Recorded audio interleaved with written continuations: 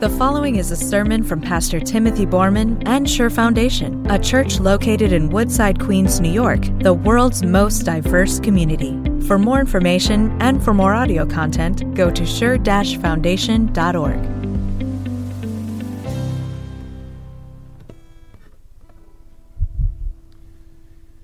The sermon lesson this morning is found in a lesson from Isaiah chapter 63 and Isaiah chapter 64, and I invite you to follow along as we read that now. Lord, you are our Father. Our Redeemer from of old is your name. Why then, Lord, do you make us wander from your ways and harden our hearts so we do not revere you? Return for the sake of your servants, the tribes that are your inheritance. Oh, that you would rend the heavens and come down, that the mountains would tremble before you, as when fire sets twigs ablaze and causes water to boil. Come down to make your name known to your enemies, and cause the nations to quake before you. For when you did awesome things that we did not expect, you came down, and the mountains trembled before you. Since ancient times no one has heard, no ear has perceived, no eye has seen any God besides you, who acts on behalf of those who wait for him. You come to the help of those who gladly do right, who remember your ways. But when we continue to sin against them, you are angry. How then can we be saved? All of us have become like one who is unclean, and all our righteous acts are like filthy rags. We all shrivel up like a leaf, and like the wind our sins carry us away. No one calls on your name or strives to lay hold of you, for you have hidden your face from us and have given us over to our sins. Yet you, Lord, are our Father. We are the clay. You are the potter. We are all the work of your hand. Do not be angry beyond measure, Lord. Do not remember our sins forever. Oh, look on us, we pray, for we are all your people. This is the word of the Lord. Let's pray together. Spirit, the world trembles before you and is in despair. We despair even of ourselves. Comfort us today, because you are a Father, God. In Jesus' name we pray. Amen.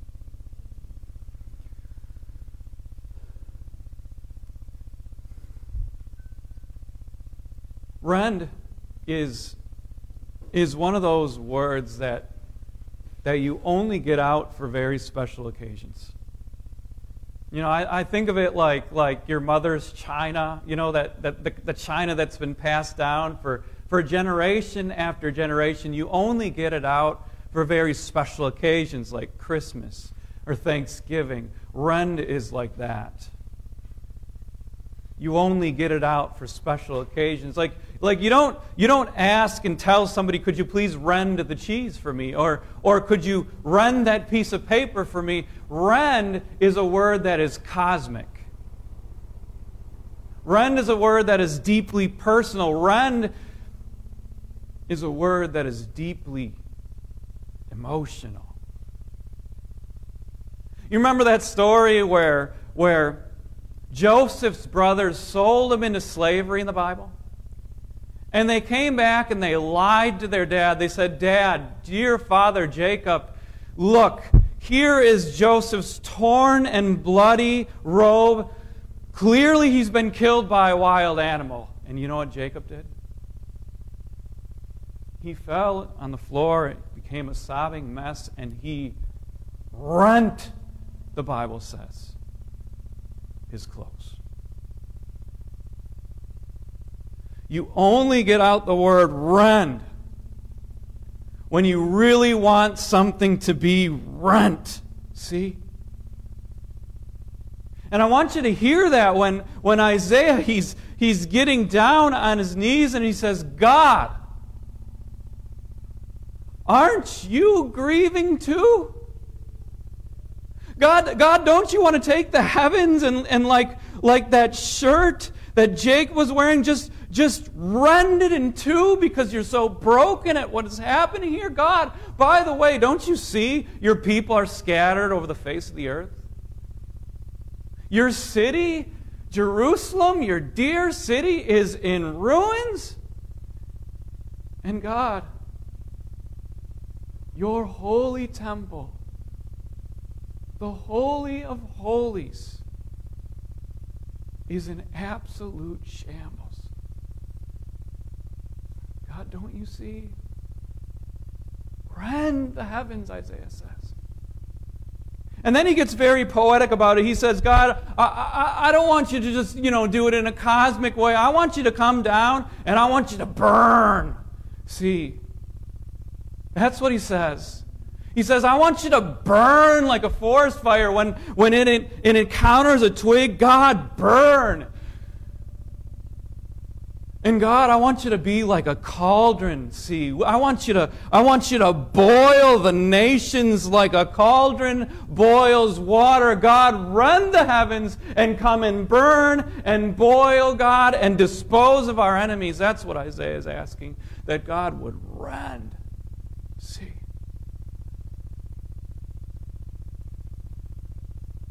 Historically, if you look back at these words, the people of God have only dared to put this prayer on their lips when rending needed to be done. A man, actually the guy who wrote our sermon hymn called O Savior, Rend the Heavens Wide, his name was actually Friedrich Spee. And it's very interesting to note that when he wrote that hymn, you know what was happening in Europe at the time? Plague. Isn't that interesting? The bubonic plague was sweeping across Europe. The 30 Years' War was raging.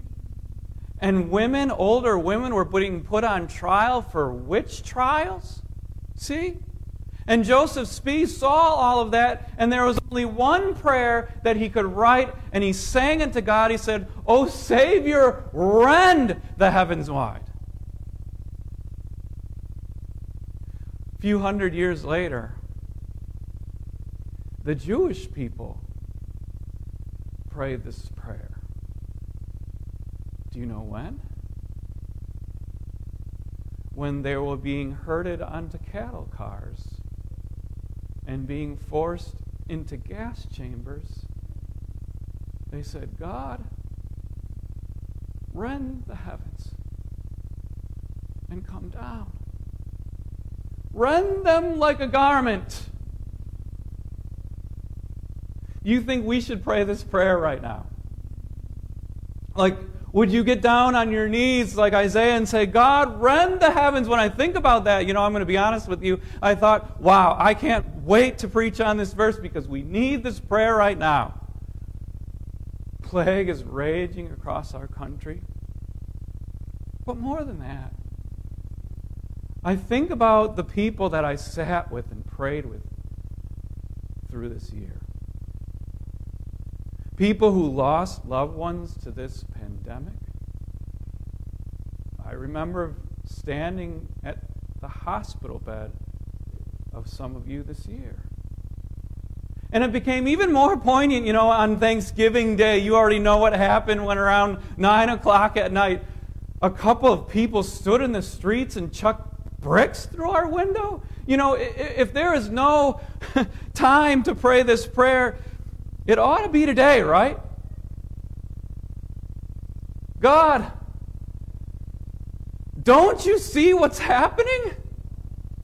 Would you just come down and would you become a cauldron for our enemies? And would you become a forest fire to the twigs that are out there and just deal with all the people that are making this world so broken? Just rend the heavens, God.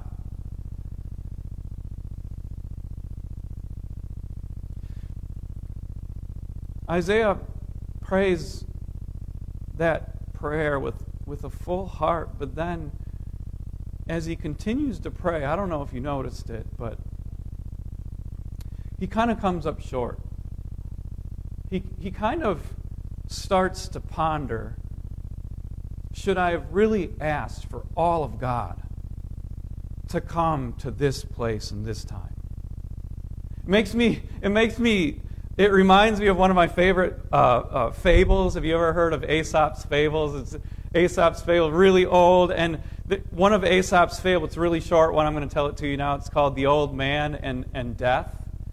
And there's this old guy. He's miserable, right? He's just absolutely miserable. He's miserable with his wife. You know, they're always fighting with each other. They have a terrible marriage. His children are totally disobedient, you know. So he goes home and he fights with the wife, and his children don't listen to him. And then during the day, this is what he does. He's picking up sticks all day. And then he takes them to the town and he sells them. That's what he does every day.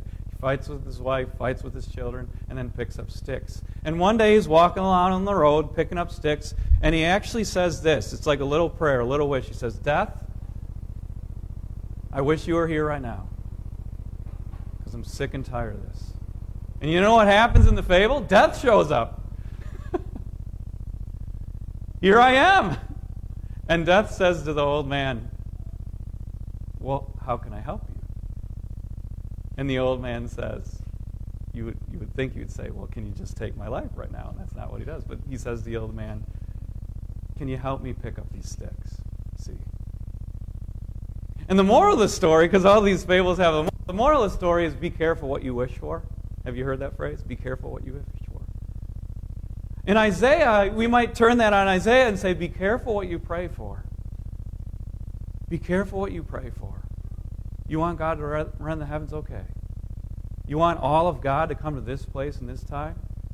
Okay. Be careful what you pray for.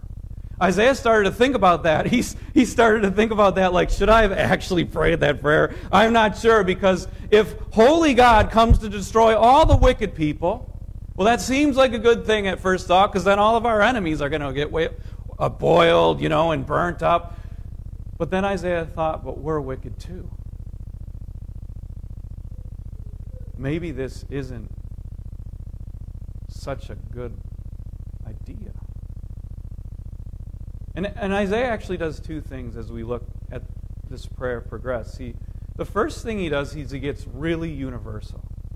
Like incredibly universal in nature. Did you see what he says? Look at verses 6 and 7. All of us, he says. Nobody's left out here. Nobody can say, that's not me, God. All of us, he says, all our righteous acts. He says, we're all shriveled up. And then he says, nobody calls on your name. So this is like nobody's left out of what he's going to say next. So that's the first thing that he does. He gets super universal in nature. And then what he does after that is he gets very poetic. And if you're easily offended right now, I want you to close your ears. Just don't listen to what I'm going to say next. If you're easily offended, because you're going to get mad at me, and you're going to get mad at Isaiah. Because what he says here is not only poetic, but shocking.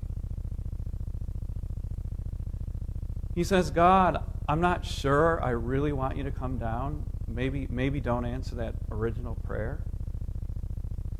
Because, God,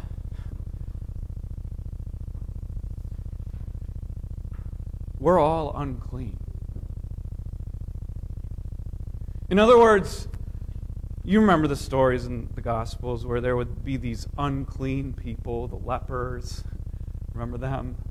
These were the original socially distanced people, if you think about it. These are the guys that God said, they're sick, so send them out to be all on their own. They have boils and stuff like that. You don't want to be around them, so send them far, far away. These are the unclean people. And then Isaiah says, you know what? We're all lepers because of our sin. And he says, not only are we unclean, see, he says, all of our righteous acts are like filthy rags. And this is where he gets really shocking. What he's saying is that everything that we do before God is like a used tampon. It's like a used Kotex or Playtex. I asked my wife, what are the popular brands? And nobody likes to talk about this, do we? But I said, this is how disgusting our righteous acts are before God.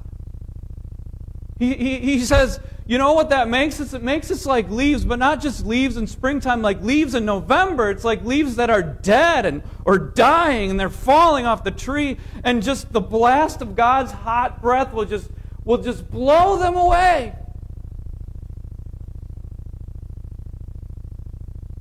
God, maybe it isn't a good idea that you come down. Because if what Isaiah says is true, and it is true, then God's going to have to come and deal with us. There's a story about C.K. Chesterton. He was sitting and reading the Times. It's a London newspaper, I guess. And it was lamenting the way the world was at the time. Like the people living in the shanty towns and how humanity was burning down forests and stuff like that, and slavery and everything else. The world hasn't changed that much in 100 or so years. And the article ended with this question: what's wrong with the world? You know the story? And there's so many different ways that people can answer that question, but usually the way people answer the question is they'll say, what's wrong with the world is everybody else. It's the Republicans that are making the world broken, or the Democrats are making the world, the liberals or the conservatives or whatever. And we pin the blame somewhere else. It's what we always do. It's always somebody else's problem, and if they were just educated enough, well, then the world would be different, see. But you know what C.K. Chesterton did? He wrote back to the Times and he said this: Dear Sir, regarding your article, What's Wrong with the World? I am. Yours truly, C.K. Chesterton. What's wrong with the world? I can only say it for myself. I am. We have got to stop blaming everybody else for the problems that the world has. We have got to stop being the victims in our own narrative. And we have got to become responsible for the hurt and the pain that we cause on others. Do we really want God to come down? Do we really want all of God to come down to this time and this moment? You see, Isaiah's wondering it, but the audacity of Isaiah, because he doesn't stop praying there, does he? He's so bold in his prayer life. He says, you're thinking maybe the prayer should just end right there, but he doesn't. He keeps on praying and he says, God, you're a father, God. There's a little bit of an accusation in that. Do you notice that? Like he's saying, I take full responsibility, God, for what I've done, but at the end of the day, God, you're our Father and you're the potter. It's a little bit of an accusation. But do you see what Isaiah is doing? He's giving God all of the responsibility. He's saying, we understand that there's enemies in the world. We understand that the world is broken. We have fallen into despair, that we can do anything about it ourselves because we are so self-centered and so sinful. God, you have to do something about it. And God, you're a Father, God. You're the one who put us into relationship with you and made a covenant with us. You're the one who made promises, God.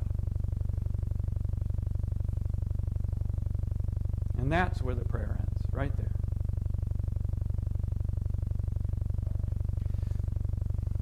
As you think about Advent,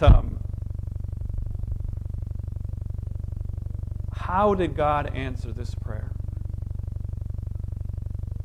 Just think about it. How did God answer Isaiah's prayer? Did he rend the heavens? Yes, he did. Didn't he? He saw our pain and our misery. He saw our need for redemption, and God tore open the heavens. And he came down, but not like Isaiah thought he would. He didn't come down and burn the straw away with his holy wrath. He came and laid in a bed of straw as a baby boy. God's promise to the world that his plan included having his own Son go to the cross to win full and free redemption for all of us sinners, so that his righteousness would become our righteousness. So that God would look at us and see only Christ. Yes, God rent the heavens, and we needed him to, but not how we thought he would. And through Christ, he brought peace to the world, and he made us his holy people. You see, our Father God kept the covenant. He kept the promise. I think today we can pray like this on Advent. God, thank you. Thank you for rending the heavens in Jesus Christ and coming near to us in gentleness and full redemption. And God, we only ask one more thing. Rend the heavens once more. You are the potter, and by the Spirit, we are God's workmanship.